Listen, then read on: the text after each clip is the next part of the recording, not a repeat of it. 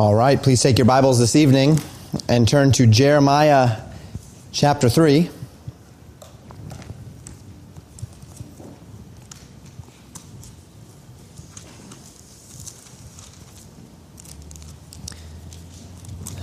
Looking at verses 6 through 25, finishing the third chapter of Jeremiah this evening, confession and repentance. Recall last time we took time just to reflect upon the love of God. The love of God for the nation of Israel, the love of God which persists for us today, the love which is exemplified in the person and work of Jesus Christ. We pick up today in a new message. We see the visual marks, the linguistic marks of a new message here. We'll see in verse 6. The Lord said also unto me in the days of Josiah the king. That's a marker that there's a new message to be given here. And it's a message which is going to perhaps surprise us a little bit in not just the content of the message, but in the audience unto whom the message is directed. The theme of our time together is going to be this call, a shift in tone from pleading with the nation to a call for them to confess and repent, to acknowledge their sin. And that's what we're going to look at this evening, concepts of repentance and confession, knowing that repentance and confession form an important and valuable part of the Christian life. And to this end, it's valuable for us to understand what they are not, and why it matters. So our text does begin this evening in verse 6. We read this in verses 6 and 7. The Bible says, "The Lord said also unto me in the days of Josiah the king, Hast thou seen that which backsliding Israel hath done? She is gone up upon every high mountain and under every green tree, and there hath played the harlot. And I said, after she had done all these things, Turn thou unto me. But she returned not, and her treacherous sister, Judah, saw it." So another message is given by the Lord through Jeremiah. And this message is actually, we begin here by seeing God speak to Jeremiah himself. And the question God asks Jeremiah is this: have you seen what backsliding Israel has done? Now notice who we're talking about here, and notice the distinction between Israel and Judah. They are both being mentioned here, but we are seeing them distinctly. That as God speaks of backsliding Israel, He is speaking of the northern 10 tribes. He is speaking of that group of people that went into captivity some 100 years before Jeremiah's ministry began. And He asks Jeremiah, have you seen what backsliding Israel has done? That they've played the harlot, they've gone up to every high mountain. Very similar to the description that we find of Judah. But then He mentions here, and her treacherous sister, Judah, saw it. And so here is where we see the link to Judah. The idea of Israel and Judah being sisters is one that is not uncommon to Scripture. We see it here in Jeremiah. We see it in Ezekiel 16. There are several places where we see this idea of Israel and Judah being sisters.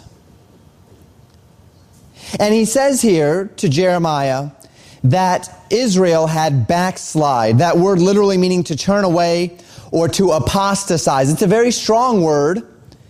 It's not a very strong word in our English language, to backslide. As a matter of fact, we Christians kind of use that term, right? I've backslidden a little bit, right? And the idea being that I'm overlooking a few things or I've fallen back on a few of my commitments. But that is not what the word backsliding means here. It means to turn away. It means to apostatize. It means to reject. It's a very strong word in the Hebrew. In fact, of the 12 times the word is used in the Hebrew, a full 9 of them are in Jeremiah, 5 of them found here in Jeremiah chapter 3, speaking of Israel's neglect, complete rejection of the word of the Lord. And through this word, God describes the nation of Israel, the northern 10 tribes, describing them as those who have backslidden, those who have turned away, those who have apostatized. And He asks Jeremiah, have you seen what Israel has done? That she's played the harlot, speaking of idolatry, spiritual unfaithfulness, upon every high mountain and under every green tree, on the high places, in the groves, the places where pagan worship is done. And God says, I said unto Israel, turn to me, repent, turn back. But she did not return. She refused to repent. And then, as we see at the end of verse 7, her treacherous sister, Judah, saw it. By this, we can see pretty well where this is going, right? Verses 8 and 9.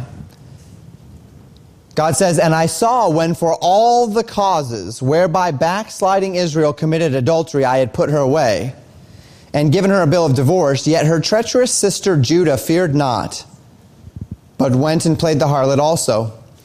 And it came to pass, through the lightness of her whoredom, that she defiled the land and committed adultery with stones and with stocks. So God says that he considered all the causes for which he had allowed Israel to go into captivity. Recall last week when we talked at the beginning of this chapter, God spoke of a bill of divorcement, that he had not given one to Judah just yet, that he called them to return unto him.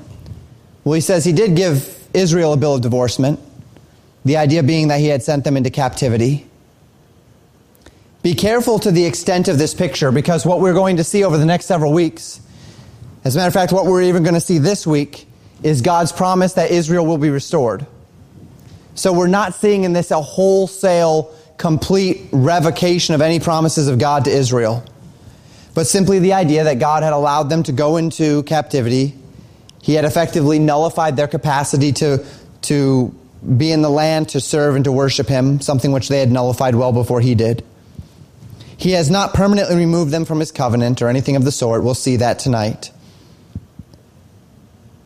God says that Israel's treacherous sister Judah saw that Israel had been given this bill of divorce, had been removed, and it instilled in her heart no fear over the consequences of idolatry. One of the things we hope as parents is that as one of our children grows up, they become an example for the rest, right?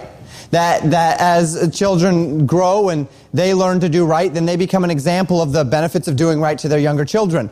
That as our children grow and one of them maybe does something wrong, that the consequences upon them become an example to the rest of the children as well.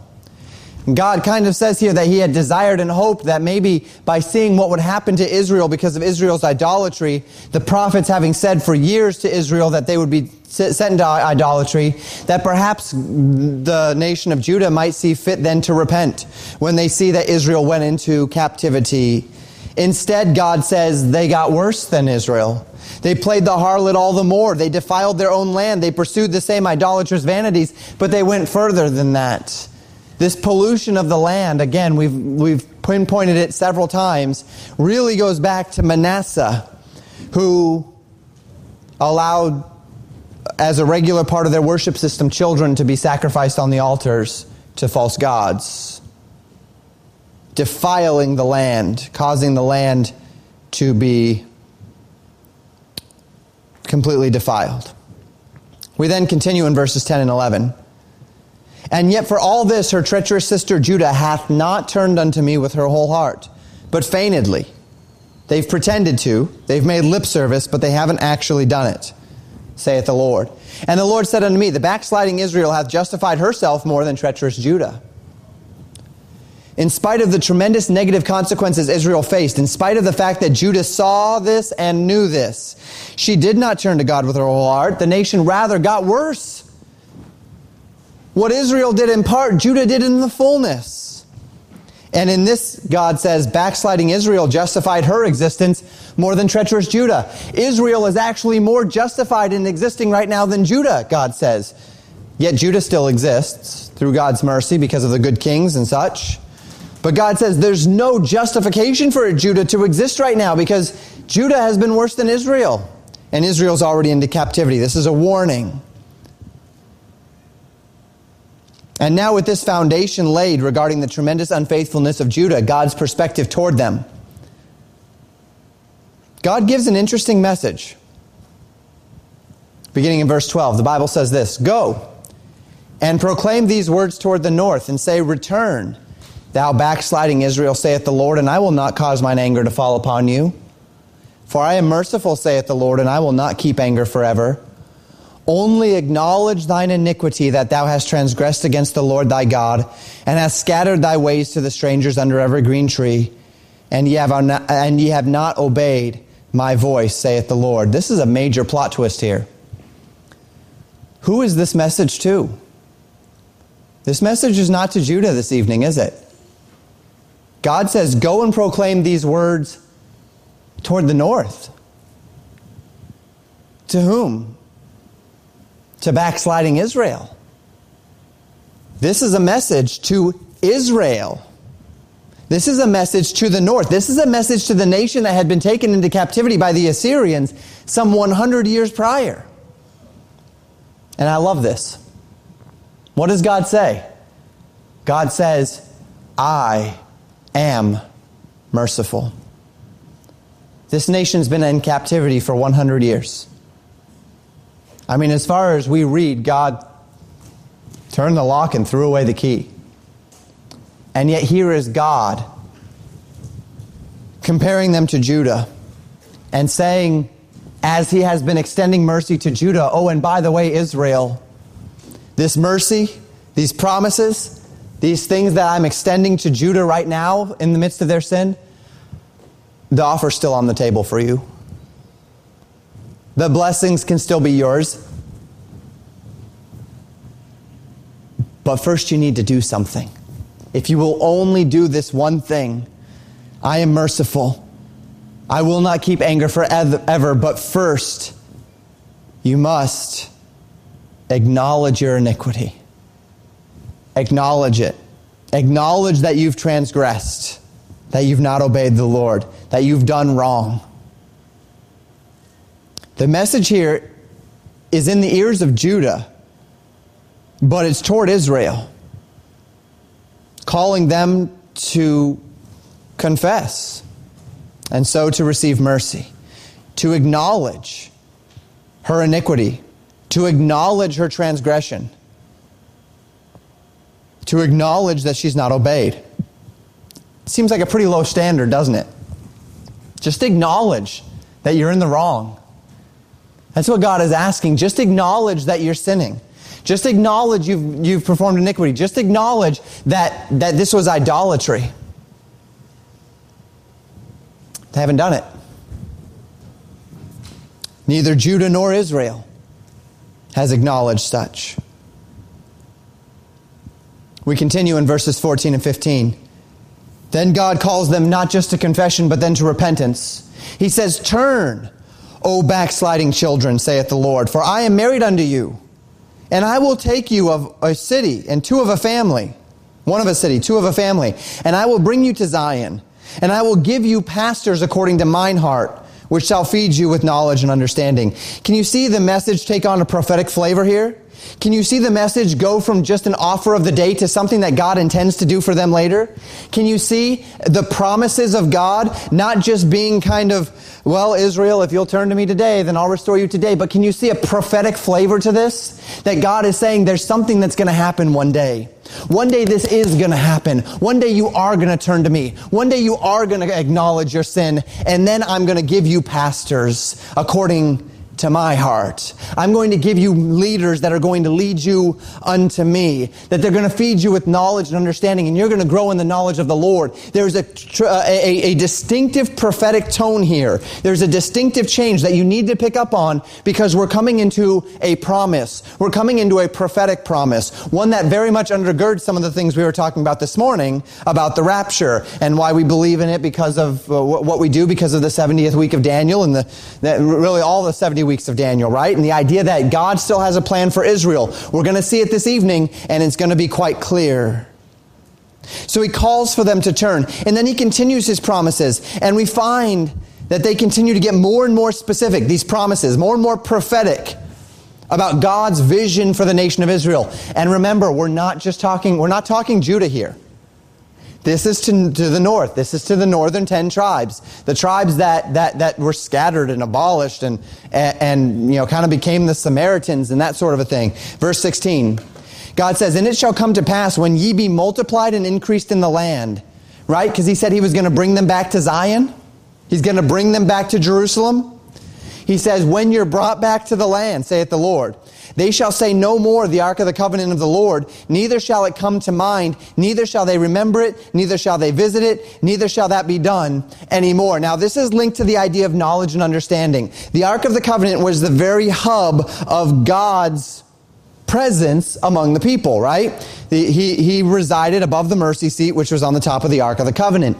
Notice the prophetic tone that this has taken. It has gone from simply an idea of, if you acknowledge me, if you repent, right? Confession, acknowledgement of my sin, repentance, turning back to the Lord. If you confess your sin and repent of your sin, if you turn back to me, then I will give you these things. And then now God, have you ever been in a place, it's happened in the church a lot of times with me in this church, but maybe your house where something you have a dream or you have a desire, and you look at that wall and you say, this is what I want to do with that wall, or you want to tear out that wall and put something else in the place. Or we look at the church and I think of the handicap ramp, and I think of the things that could be done to this church, and yet it's not, we're renting this church, so we don't really do a lot to it. But you start to envision it, and then that vision almost takes on a life of its own, where it goes from something that could be to something that may be. That back window is kind of one of those things, where it went from something that could be to then, well, wait a minute, this can happen. And then it took on a form, and then that form took on a reality. That's kind of what has happened here. Is God first says, if you were to acknowledge your sin, I'm merciful. And then it kind of takes on a new life. Turn, and I'll give you pastors, and they'll fill you with the knowledge of me and the understanding of me. And when you're brought, and then I'll bring you back to the land. And when you're brought back to the land, then you won't even need the Ark of the Covenant, because I'll be there with you. And you can see this dream take on a prophetic tone, where God says, this is going to happen. And now He's telling them what they have to look forward to one day. That He would give them leaders that lead them in the knowledge of the Lord. That He would bring them back to Zion. That they would multiply and increase in their land. And that they'd be so close to the Lord that the Ark of the Covenant would never come to mind. Could you imagine in the nation of Israel? A nation that longed for and thought about the Ark of the Covenant and what that meant as far as the presence of the Lord among them. So much so that they took it out to battle, right? And that was not a good decision, but they wanted the Lord to be with them in battle. So they took the Ark of the Covenant out with them to battle. That when the Ark of the Covenant didn't come back, that there was weeping and mourning throughout the nation, because the presence of the Lord had now been deprived in their land. God says the Ark of the Covenant will no longer come to mind, because He'll be there. The Ark of the Covenant was a symbol of the perpetual presence of God among His people. The Ark of the Covenant also, of course, was a representation of the covenant itself, right? Between God and Israel. Well, why, if there is a covenant between God and Israel, right? Within that Ark of the Covenant, there were three things placed. Aaron's rod that budded, a bowl of manna in the wilderness, and the 2 tablets of stone that we call the 10 Commandments. Those things were placed in the Ark of the Covenant. The Ark of the Covenant was closed.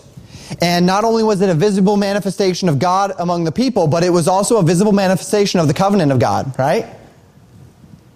But the Ark of the Covenant will no longer come to mind anymore. Why? Well, not only because the presence of the Lord among His people, but because the covenant would be fully realized. The covenant would be fully fulfilled. The Ark of the Covenant will need not be there anymore, because the covenant will be completely fulfilled. As, of course, the old covenant gives way to the new. And this is the promise that God made to Israel upon their return. Verses 17 and 18. At that time they shall call Jerusalem the throne of the Lord, and all the nations shall be gathered unto it, to the name of the Lord, to Jerusalem. Neither shall they walk any more after the imagination of their evil heart. In those days the house of Judah shall walk with the house of Israel. There will be a reuniting of Judah and Israel into one nation.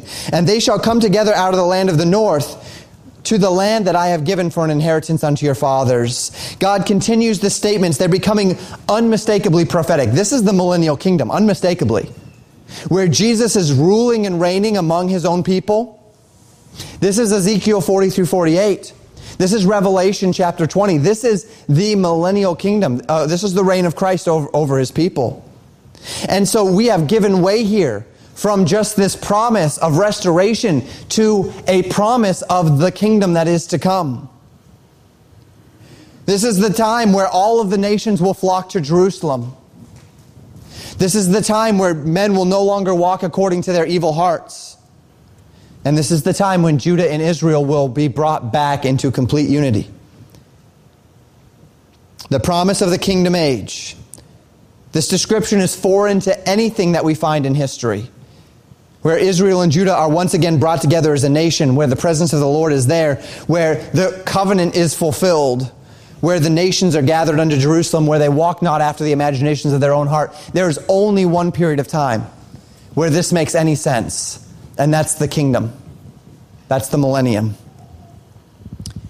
I spoke to you about Ezekiel already. Consider Ezekiel chapter 34, verses 23 through 25. The Bible says, "Therefore will I save my flock, and they shall no more be a prey. And I will judge between cattle and cattle, and I will set up one shepherd over them." By the way, the people here is Israel. "And he shall feed them, even my servant David, and he shall feed them. And he shall be their shepherd, and I, the Lord, will be their God, and my servant David, a prince among them. I, the Lord, have spoken it. And I will make with them a covenant of peace, and I will cause the evil beasts to cease out of the land, and they shall dwell safely in the wilderness and sleep in the woods." Here we see the promises of God to appoint a good shepherd over the nation. This is why it was so important when Jesus called himself the good shepherd that gives his life for the sheep. Every mind in Israel, when Jesus said those words, immediately went to the good shepherd of Ezekiel 34.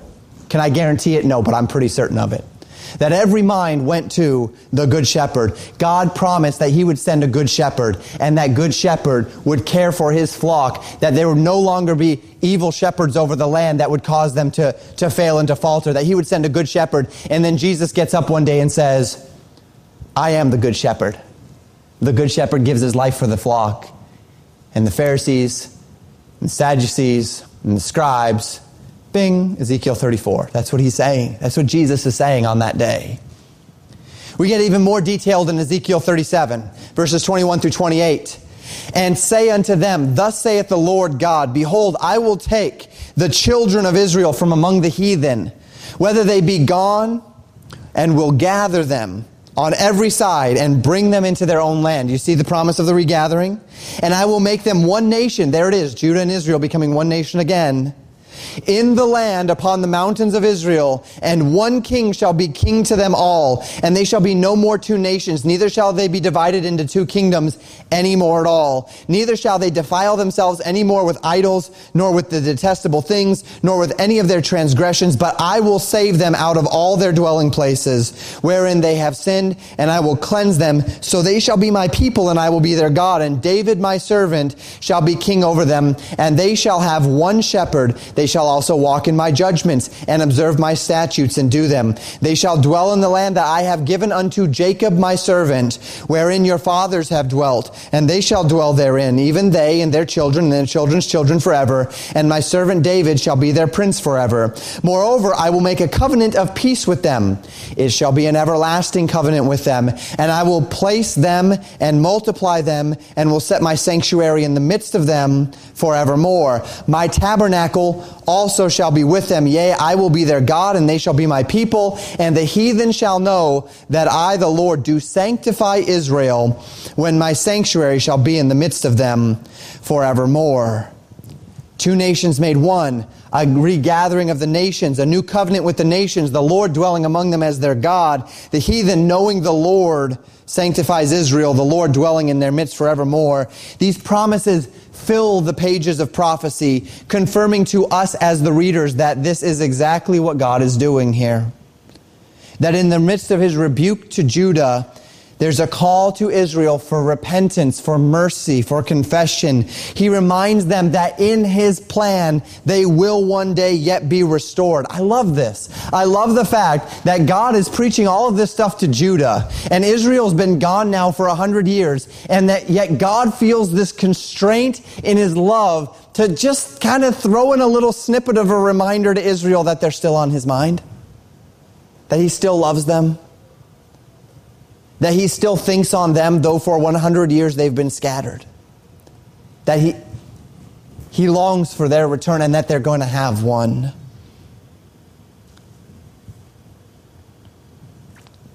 So we find this realization in the 1,000-year reign of Christ.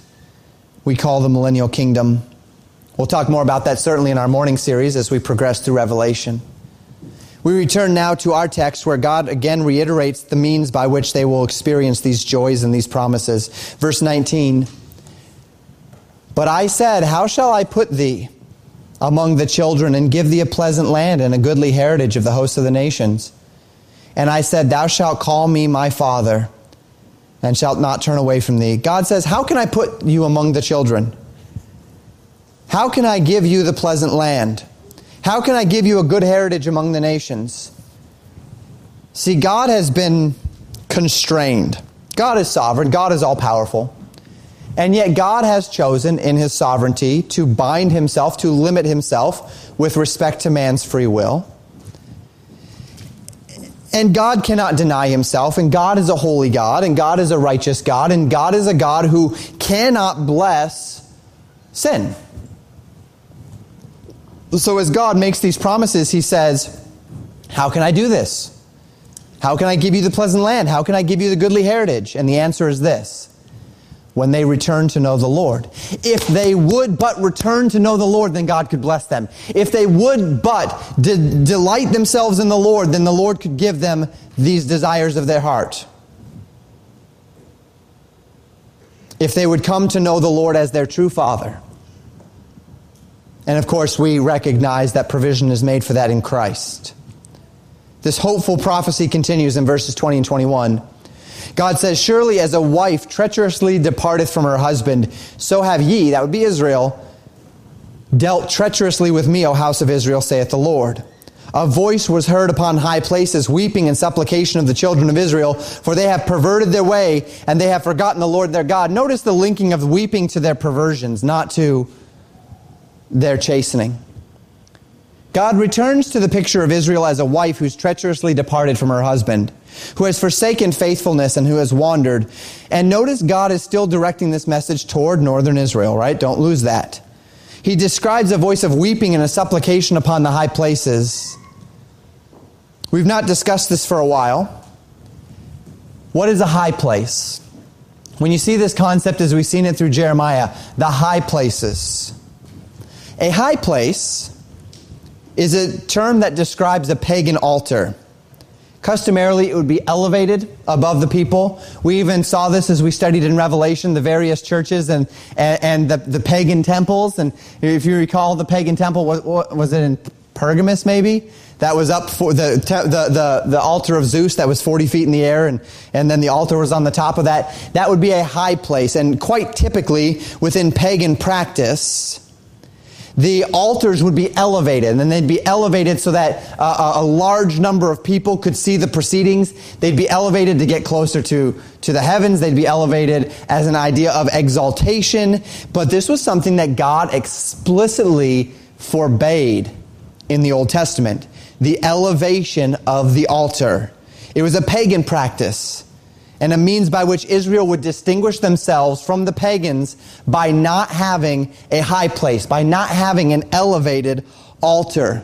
It also kept the priests from being exposed. Priests would often wear what amounts to a dress, and having the altar elevated would be exposing to them. And so the altars were not allowed to be elevated in God's system. Exodus 20 verses 25 and 26 tell it this way. God says, and if thou wilt make an altar of stone, thou shalt not build it of hewn stone, for if thou lift up thy tool upon it, thou hast polluted it. Neither shalt thou go up by steps unto mine altar, that thy nakedness may not be discovered thereon. Right? So there's this idea that they would not expose themselves, that there would not be any sort of inappropriateness. And as a part of that, God says, you may not build steps up to your altar. The altar may not be elevated. Has to be on the ground. That was one of God's commands. So anytime you see a high place, well, you know either it's paganism or it's influenced by paganism. And if you read through the Old Testament, a large number of people who served and worshiped the Lord served and worshiped Him in high places. When they would build altars to the Lord, they would build the altars in high places. We find that this was something that Israel soon forgot, and that they didn't follow very well. It was a matter of distinction, though, that the altar would never be raised. So this voice of weeping is from upon a high place. And in this sense, it's definitely speaking of paganism. The weeping, God says, is of the nation of Israel. Presumably, God is still looking to the future at a time when the nation stands upon the remnants of their idolatry, that they've perverted their way, they've forgotten the Lord. And we hear the cry of God, and then the reply from the nation. We read continuing in verses 22 and following. Return, O ye backsliding children. I'm sorry it still says 20 and 21 up there, but it is 22 and following. Return, ye backsliding children, and I will heal your backslidings. Behold, we come unto thee, for thou art the Lord our God.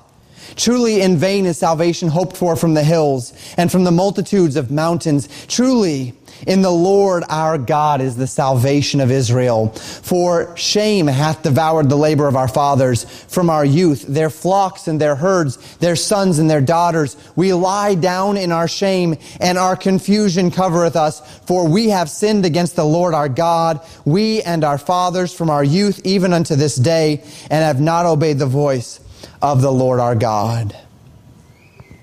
Verses 22 through 25. So we first see the words that God says, return ye backsliding children, and I will heal your backsliding.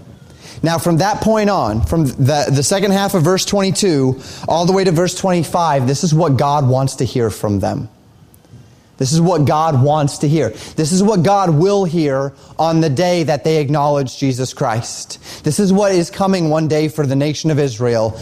God wants to hear these words. He wants to hear them say, we come unto thee, for thou art the Lord our God. He wants to hear them say, in vain is salvation hoped for from the hills and from the multitude of the mountains. He wants to hear them say, truly the Lord our God is the salvation of Israel. He wants to hear them say, shame hath devoured the labor of our fathers. We've wasted years. We've wasted our time in idolatry. We've wasted our time in selfishness. We've wasted our time for ourselves. We lie down in our shame, and our confusion covereth us. He wants to hear them say, we have sinned against the Lord our God, we and our fathers from our youth even to this day. He wants to hear them say, we have not obeyed the voice of the Lord our God. He wants repentance. And he says, if they'll repent, he will heal their backsliding. I love this. It's been 100 years at this point. Now it's been, 2,500 years since this point. And yet these words still echo. Return ye backsliding children, and I will heal your backslidings. And the greatest part about it is that this is still a yet future thing, right? They are going to be healed. The nation's still on the Lord's mind some 2,500 years later. Repentance is still on his mind some 2,500 years later. Love is still on his mind some 2,500 years later. It's not too late. Now it's too late for the generation that's passed. They're dead. They did not repent. And if they did not repent, then they're in a sinner's hell, awaiting the day of judgment, awaiting the lake of fire. But there's coming a generation. There's coming a day when these words will be uttered by the nation. And God is just waiting to hear them. This 2,500 years later. It's a wonderful chapter of Scripture. Last week we dwell on the Lord's love. This week we dwell on the Lord's mercy. It's a great thing. Filled with insights into the character of God. This is the God you serve. Don't forget that. Don't forget that the God you served 100 years after he sent Israel into captivity was calling them to repent and that he'd heal them. Don't forget that the God you serve prophesied in these passages of Scripture of something yet future where he will do exactly as he's promised, and he'll heal them, and they will call out unto him when they look upon him whom they have pierced and mourn for him. Don't forget the well of the mercy of your God. Let's apply this evening.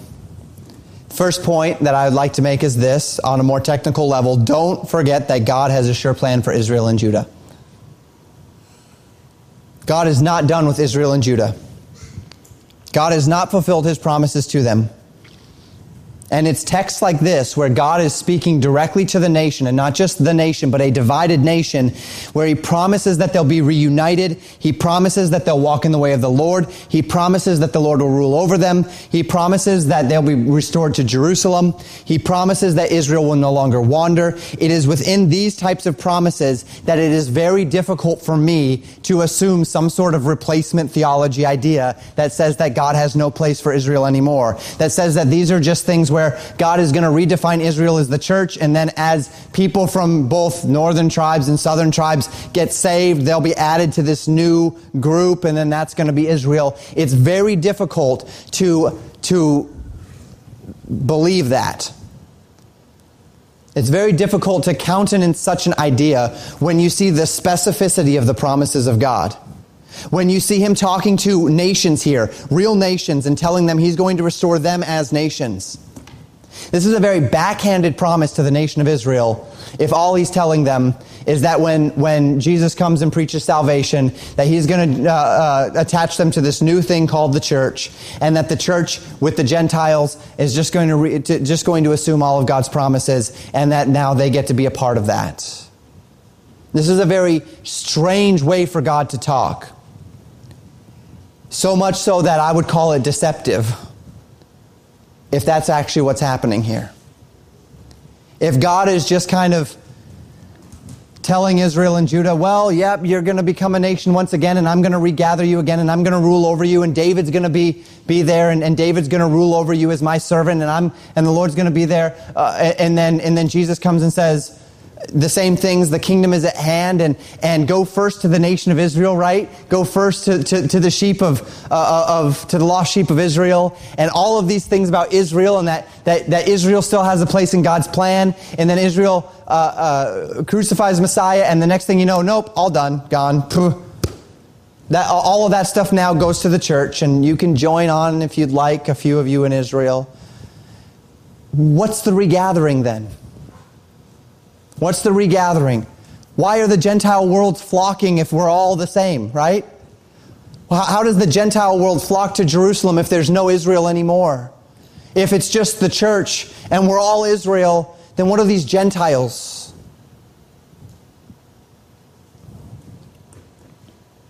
God has a plan for the nation of Israel. And through history thus far, his plan has not been realized. So either God's a liar and a failure, or Israel still has a part to play. God's not a liar, and he's not a failure, which leaves us only one option. Israel still has a part to play. We will see throughout the book of Jeremiah numerous other promises. And you can find it in Ezekiel, you can find it in Isaiah, you can find it in the minor prophets. You find it everywhere. God talking not just to Israel and Judah, but how often does he use the term Jacob?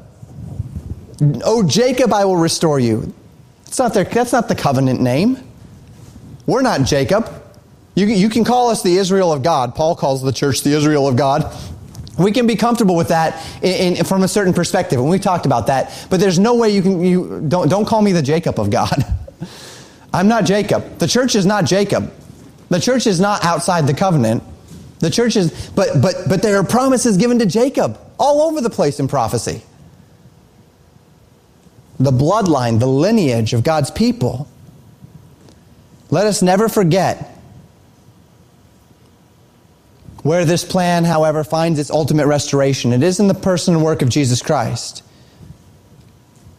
In the resurrection promise, which you and I are a part of through the blessing of salvation, it's ours now. As Romans chapter 11 says, we've been grafted into the olive tree.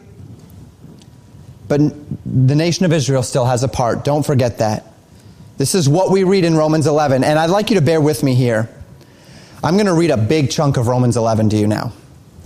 So if you want to turn, follow along, you most certainly can. Because we're going to read, as a matter of fact, we're going to read the entire chapter.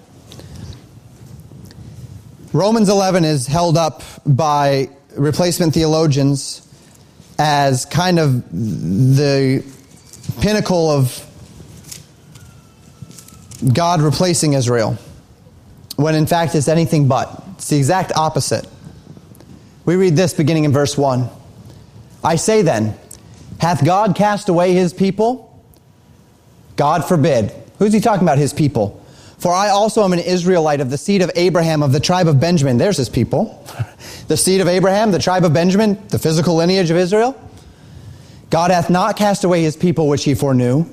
Wot ye not what the scripture saith of Elias, how he maketh intercession to God against Israel, saying, Lord, they have killed thy prophets, that would be Elijah, right? And dig down thine altars, and I am left alone, and they seek my life. But what saith the answer of God unto him? I have reserved to myself 7,000 men who have not bowed the knee to the image of Baal. They are not yet all gone. Even so at this present time also there is a remnant according to the election of grace. And if by grace, then it is no more of works, otherwise grace is no more grace. But if it be of works, then it is no more of grace, otherwise work is no more work. So it's not by works, it's by grace as it always has been, but there is a remnant, there's always been a remnant, continuing in verse 7. What then? Israel hath not obtained that which he seeketh for, but the election hath obtained it, and the rest were blinded. According as it is written, God hath given them a spirit of slumber, eyes that they should not see, and ears that they should not hear unto this day. And David saith, let their table be made a snare and a trap and a stumbling block and a recompense unto them. Let their eyes be darkened that they may not see, and bow down their back always. So this is where people will say, see, the election has obtained it, not the rest, that God has darkened the eyes of the rest of them in judgment, and so they're done with. Well, keep reading.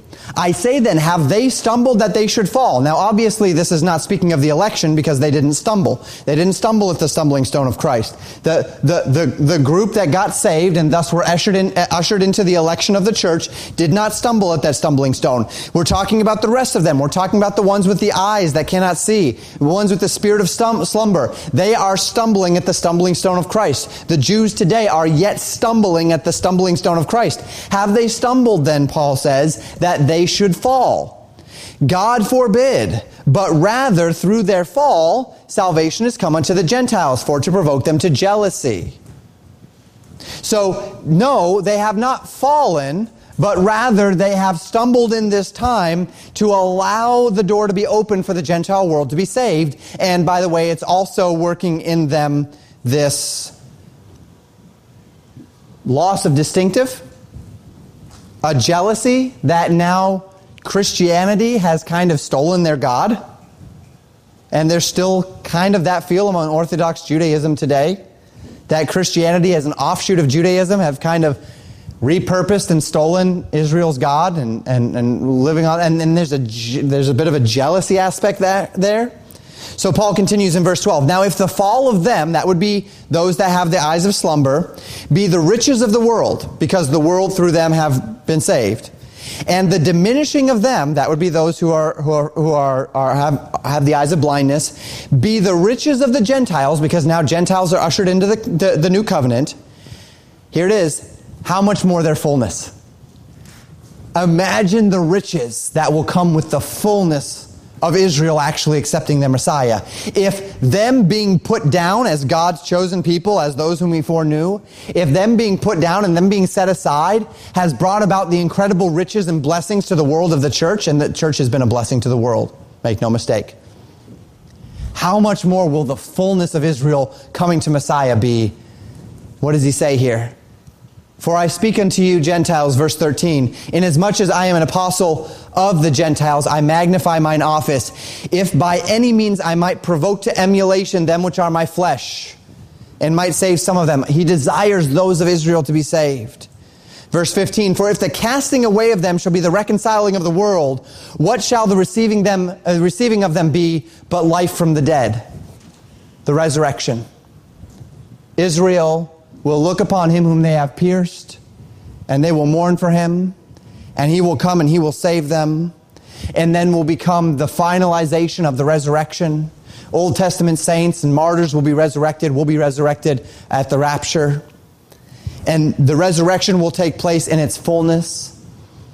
The idea being that when the church was instituted and Israel was set aside, the blessing of the church brought about amazing things. the Western world, civilized the world, brought about technological advances like we've never seen.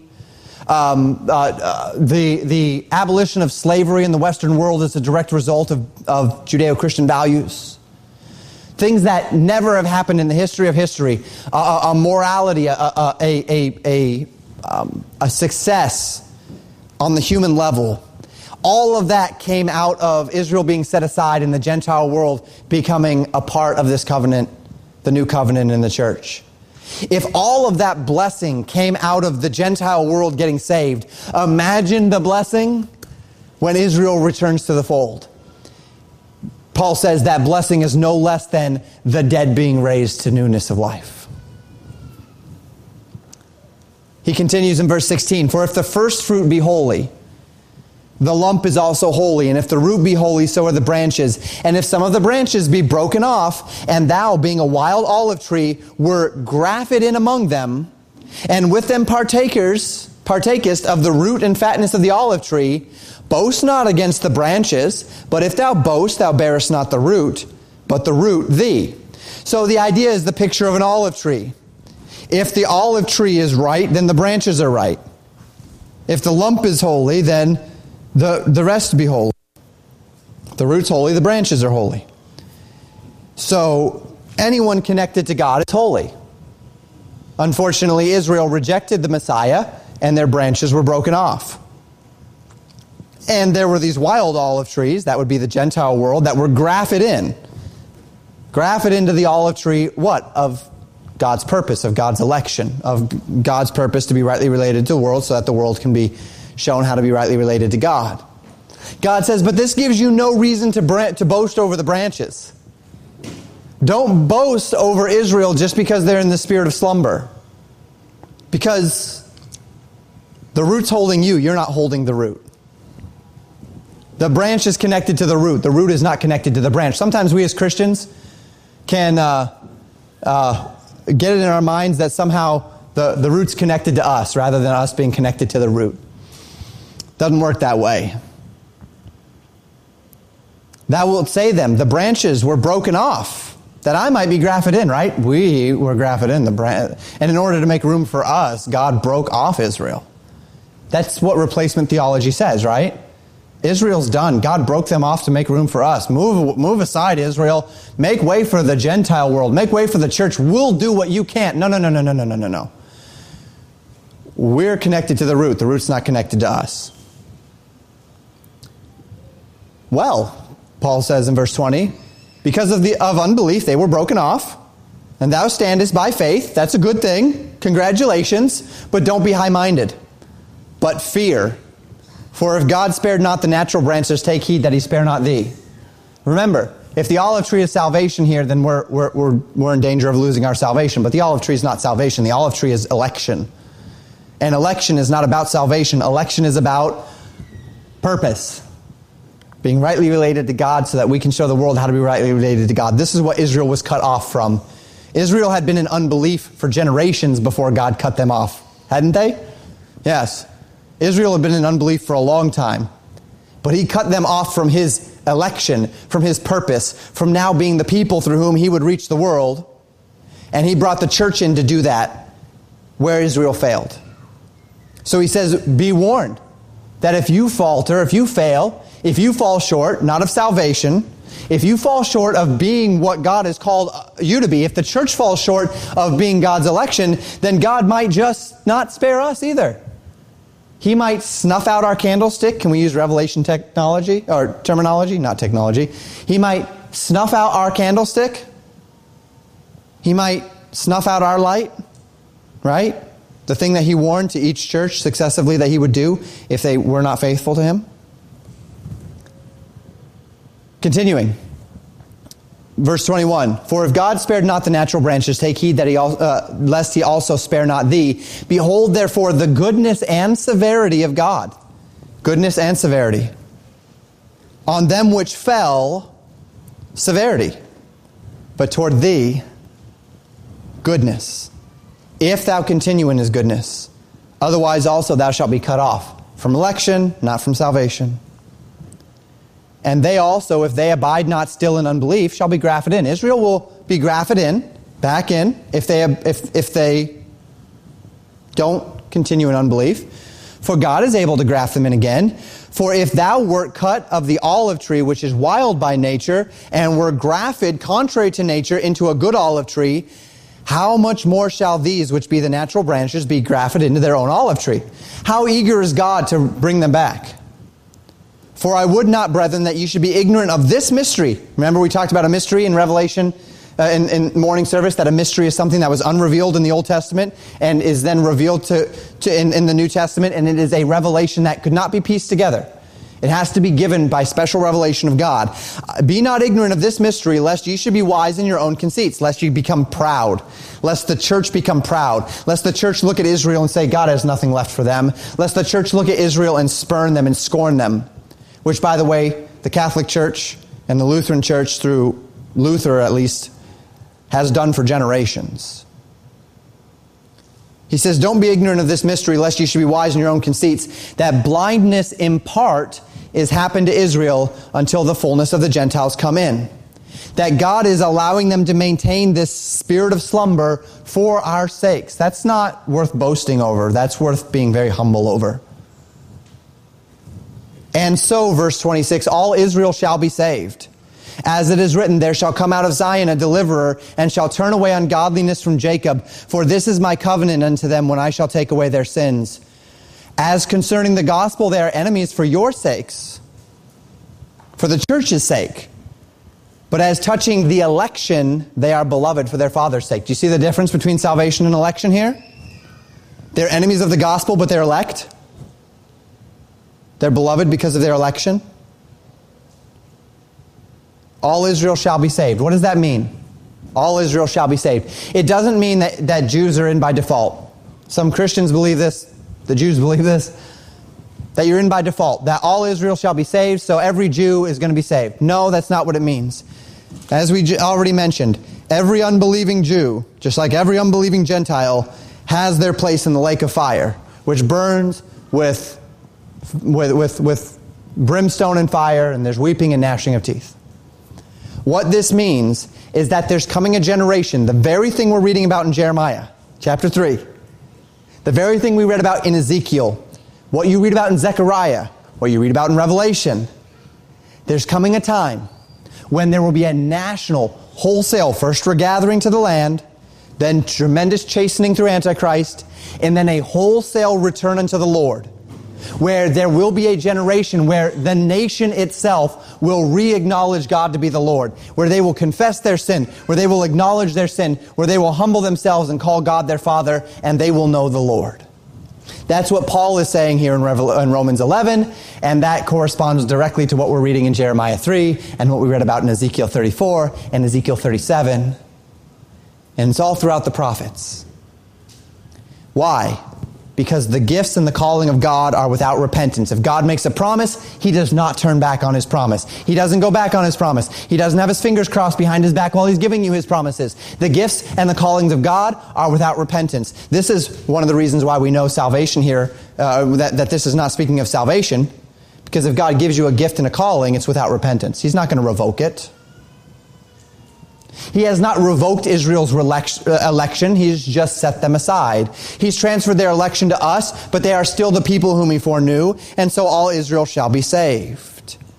Because the gifts and the calling of God are without repentance. Verse 30, for as ye in times past have not believed God, yet now have obtained mercy through their unbelief, even so have these also now not believed, that through your mercy they also may obtain mercy. For God hath concluded them all in unbelief, that He might have mercy upon all. Oh, the depth of the riches, both of the wisdom and the knowledge of God. How unsearchable are His judgments, and His ways past finding out. For who hath known the mind of the Lord? Or who hath been His counselor? Or who hath first given to Him, and it shall not be recompensed unto Him again? For of Him, and through Him, and to Him are all things, of whom be glory, to whom be glory forever. Amen. Can you see the point in Romans 11? That Israel is in a state of rebellion. In Jeremiah 3, Israel is in that state of rebellion. They've been in captivity for 100 years. To this point now, they've been in captivity for some 2,700 years. But the promises are without repentance. God tells Israel on that day in Jeremiah 3, there's coming a day when I'm going to regather you and Judah are going to come back together, and you won't even think about the Ark of the Covenant, because the covenant will be fulfilled, because I will be among you, and I'll give you pastors, and they'll tell you what's in my heart, and you'll grow in the knowledge and the understanding of the Lord, and I'll be your father, and you'll be my children. And it's coming, and it has to come, because God has promised it.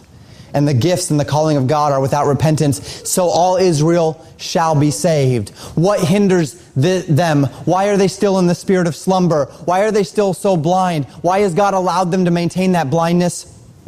For you. For you. Because He loves you too. And He's keeping them in the spirit of slumber. He'll finish His program with them. That's the 70th week of Daniel. It's coming. He's going to wake them up. He's going to save them. He's going to give them all of His promises. That's what the millennial kingdom is about. It's going to happen. But for now, He has kept them in this place of judgment for their rejection for our sakes. That's humbling, isn't it? That's humbling. For us. So don't forget, God has a plan for His people. And if their fall redounded to our riches, how much more will their reinstitution redound to even the resurrection of life from the dead? Number 2, this is where it gets a little more personal. Confession and repentance are the means by which God's people maintain fellowship and blessing. God's call here, a call which will be fulfilled in Israel in the 70th week of Daniel, is a call for repentance. God tells them they cannot be restored, that things cannot come to pass, that He cannot bless them until they get right with Him. It echoes the words that He said through Isaiah in Isaiah 59 verses 1 and 2. Behold, the Lord's hand is not shortened that it cannot save, neither is His ear heavy that it cannot hear. But your iniquities have separated between you and your God, and your sins have hid His face from you, that He will not hear you. We find in the Bible that when God's people fall short of God's blessings, it is never a failure on God's part. It is not because God has failed you. Now, that doesn't always mean sin is the problem in the sense of moral abandonment.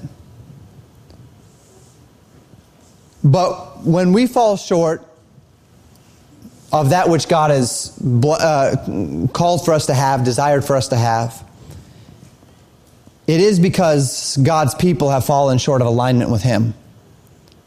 As I said, this does not always mean sin in the sense of moral abandonment. It can simply mean that God has a desire for us, a direction for us, which we're resisting or we fail to acknowledge. But we do see this principle. Again, Job was a man who for a time felt as though the heavens were stone, right? That none of his prayers were getting through. And God for a time was allowing him to go through a great trial, and it had nothing to do with his sin. I'm not saying that if you're going through a trial, it's because you're sinning. That's not what I'm saying this evening.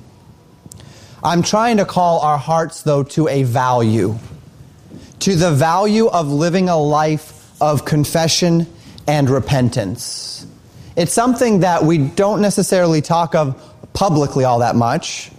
It's perhaps one of the great detriments of the Christian churches that exists today, that we, as I've mentioned before, we try to present ourselves in kind of a sterilized Christianity, where we get dressed up on Sunday and we come and things are miserable at home, but we come and people ask how we're doing and we say good. And they ask how things are going at home and we say fine, even though they're not fine. And we are struggling with sin, and people say, hey, how's your spiritual life? And we say it's great, even though it's not great. And we try to put on this veneer, and we try to look this part.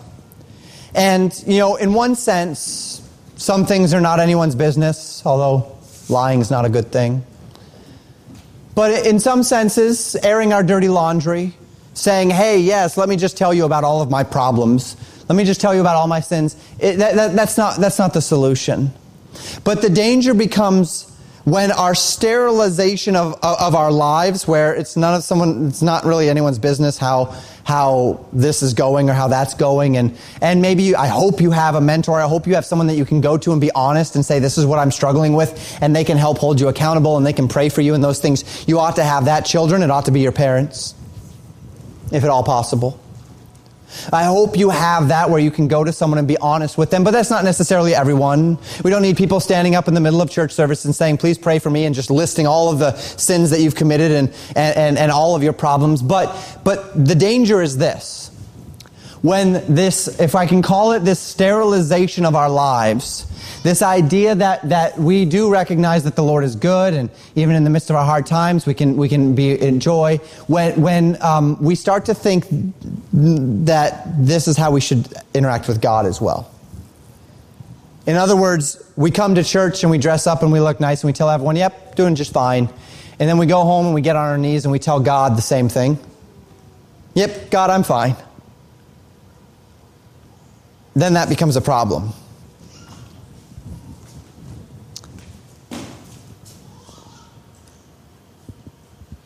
Let's take a moment and define two terms. I've talked about them a lot. Let's define them formally. Confession and repentance. Confession effectively means to own or acknowledge something, to admit it to be true.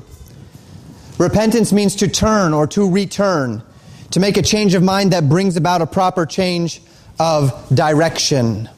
These are the two concepts that we see here. When God talks to Israel, the first thing he says, acknowledge your sin. That's confession. He wants them to acknowledge their sin. And then it is after they acknowledge their sin that they're able to turn. But these are two different things. Confession of sin and acknowledging sin.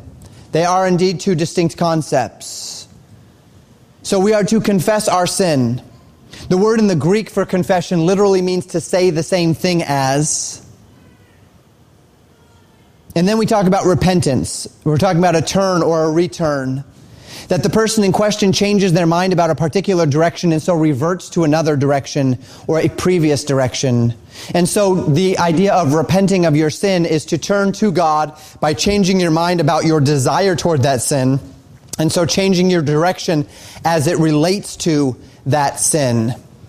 And we might expect then this. A person cannot repent if he has not confessed. A person is never going to turn from his sinful choices if he has not acknowledged first that they are sinful.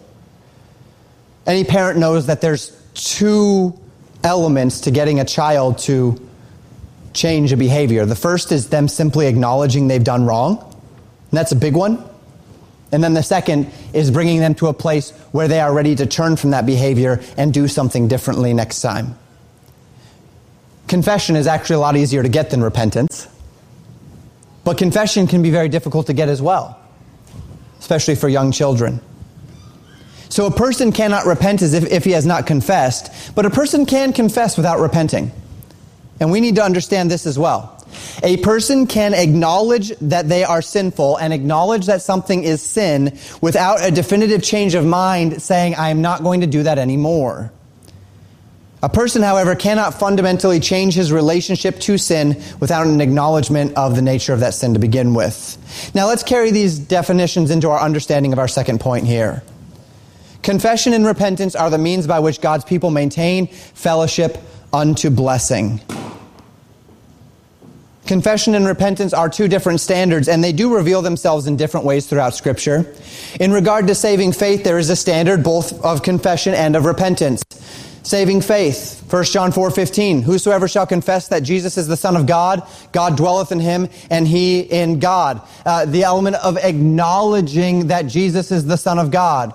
That if thou wilt confess with thy mouth the Lord Jesus, right? This is the standard of confession for salvation. What is the standard of repentance for salvation? Hebrews chapter 6, verse 1. Therefore, leaving the principles of the doctrine of Christ, let us go on unto perfection, not laying again the foundation of repentance from dead works and faith toward God. The standard of repentance as it relates to salvation is that I am repenting of, turning from, not just acknowledging, but that I am repenting of anything and everything that I am trusting in to save me. any or every work that I am trusting in to put me in a right standing with God, and I am placing my full faith and trust only in the finished work of Jesus Christ. This is the standard of confession and repentance as it relates to salvation. These terms, however, don't end at salvation. And I think sometimes in Christian circles we kind of can stop there and think on that level, but they don't end there. They apply strongly to the relationship that you have with God as a believer. So we read in 1 John chapter 1, verses 8 and 9, if we say that we have no sin, we deceive ourselves and the truth is not in us. If we confess our sins, He is faithful and just to forgive us our sin and to cleanse us from all unrighteousness. Notice the standard for forgiveness of our sin and a reinitiation of fellowship with God is actually not repentance here. It's confession. That if we confess our sin, if we acknowledge our sin, if we say the same thing as God about our sin, that God is faithful and just to forgive us our sin and to cleanse us from all unrighteousness, to restore fellowship. This is that question that Peter asked Jesus. How many times when somebody comes and asks forgiveness, should I forgive them? In a day? Till 7 times? And Jesus says no, till 70 times 7. Confession without repentance, however, brings about a cycle, doesn't it? Whereby we acknowledge our sin, we ask for forgiveness, we desire not to sin anymore. That's a part of being in Christ. A part of being in Christ is that we desire to serve the Lord, that His commandments are not grievous, that we are drawn to obeying the Lord. So we confess, we acknowledge our sin before the Lord. My sin is ever before me. I acknowledge my sin. Father, forgive me for that sin. You walk away not wanting to do that sin, but if we don't repent, then we start a cycle. We find our way back there again and again and again. The power to maintain a strong and stable relationship with the Lord is not found in confession alone. It's only found as confession is paired with repentance, with a determination in our minds that we're going to see our sin a different way. And a determination in our hearts that our sin is not worth the separation between us and our Savior. That our iniquity has separated between us and our God, and our sin has hid His face from us, that He will not hear us. And Him hearing us and Him being with us and His power flowing through us is more important than the sin, so we're done with it. And that's repentance. Only as confession is paired with repentance, that as with our acknowledgement of the fact that it is sin, we have a determination that we're going to see our sin a different way.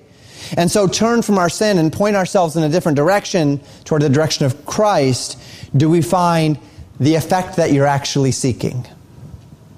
And so Paul wrote to the church of Corinth a second letter. In this letter, in the first letter, Paul had rebuked the church, if you recall, for their evil. And then he writes a second letter, and he tells them this in 2 Corinthians chapter 7, verses 8 through 11. For though I made you sorry with a letter, I do not repent.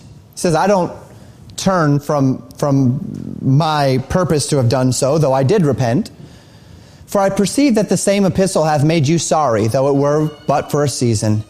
Now I rejoice that ye were made, not that ye were made sorry, but that ye sorrowed to repentance. For ye were made sorry after a godly manner, that ye might receive damage by us in nothing. For godly sorrow worketh repentance to salvation, not to be repented of. But the sorrow of the world worketh death. Do you see here how Paul says sorrow worked repentance, and that repentance brought about salvation? Now this is not born again salvation here. This is a church. He's writing to people who have accepted Christ. This is them being redeemed from their sinful choices. This is them being restored to fellowship and efficacy and usefulness for God. This is the salvation being spoken of here. Where did that salvation come from? It didn't come from them simply acknowledging their choices and the wrong of their choices. It came from them coming to a place of repentance, we're done with this, we're turning from this. There's a new direction. Verse 11, for behold, this selfsame thing, that ye sorrowed after a godly sort. Now notice what this sorrow, this repentance, notice the evidence of this repentance. What carefulness it wrought in you. Yea, what clearing of yourselves, confessing of your sin, getting right with others. Yea, what indignation in anger over their sin. Yea, what fear, yea, what vehement desire, yea, what zeal, yea, what revenge. In all things ye have approved yourselves to be clear in this matter. This is repentance. It begins with a confession and owning and acknowledging that what is said is true. But it has to end in action. It has to end in a determination. It has to end in a change of heart that says things have to be different for the Lord's sake. And this is how we maintain fellowship unto blessing. Here's the message to you today. Restoration of fellowship with God comes as you confess your sin, and that's a good thing. You own or acknowledge it to be what it is. He is faithful and just to forgive you, to cleanse you from all unrighteousness, to bring you back into fellowship with Him. But victory over sin comes only as our confession gives way to repentance. A willingness to make a fundamental change in our minds about the nature of some sinful act and our relationship to it. A willingness to forsake, to cast off, to leave behind that decision, that sin, that desire, and to pursue something new. And it is through confession that we have restored fellowship, but it is through confession and repentance that we maintain a fervent fellowship with our Lord unto tremendous blessing. To this end, confession of our sin and repentance, when need be, ought not become a rarity in our lives. Now, hopefully repentance is something that doesn't need to happen on a regular basis and that we are walking with the Lord. But confession of sin, restoration of fellowship, repentance as necessary, these are not things that ought to become outliers in our Christian life. Don't fear confession. Don't fear repentance. Don't think of them as taboo. Don't think of them only for the drunkard, only for the adulterer. Let us be always eager to examine our hearts, to confess our sins before the Lord. Let us be always ready to repent of sins as we find a trend, as we find a heart direction that is wrong, and forge a new path of determination to serve the Lord with body and mind. For this we know, that the Lord's hand is not shortened that He cannot save, that the Lord's ear is not heavy that He cannot hear. But our iniquities have separated between us and God, and our sins have hid His face from us that He has not heard us. Failures to experience the victories of the Lord, and look, I'm not talking about trial and testing. I've said that already, right? You get that? I'm not talking about when God puts you through the fire. What I'm talking about is a wholesale failure to experience the blessings of the fruit of the Spirit in your life, which, by the way, don't leave in trial. I'm talking about the failure to see the power of God in your life, which, by the way, is exemplified in trial and tribulation, right? But if you're not seeing it, if you're not experiencing it, this does not come from an impotent God. It comes from an impotent Christian. It comes from a Christian who has failed, either at confession, repentance, or both. Israel and Judah were called to turn back to God, and God was just waiting with open arms. God thought upon all the blessings that He desired of them, but only in them acknowledging their sin. He is constrained by His holiness. He says, look, I want to bless you, but first you have to do something for me. First, I need to hear some words. I acknowledge my sin. I acknowledge my iniquity. You are my Father. I will obey. Confess. Turn back. Repent. And may we learn from their example this evening. Let's pray. Thank you for listening to Pastor Jamin Wickler from Legacy Baptist Church in Buffalo, Minnesota. More information about Legacy Baptist Church and a library of sermons are available at www.legacybaptistchurch.net.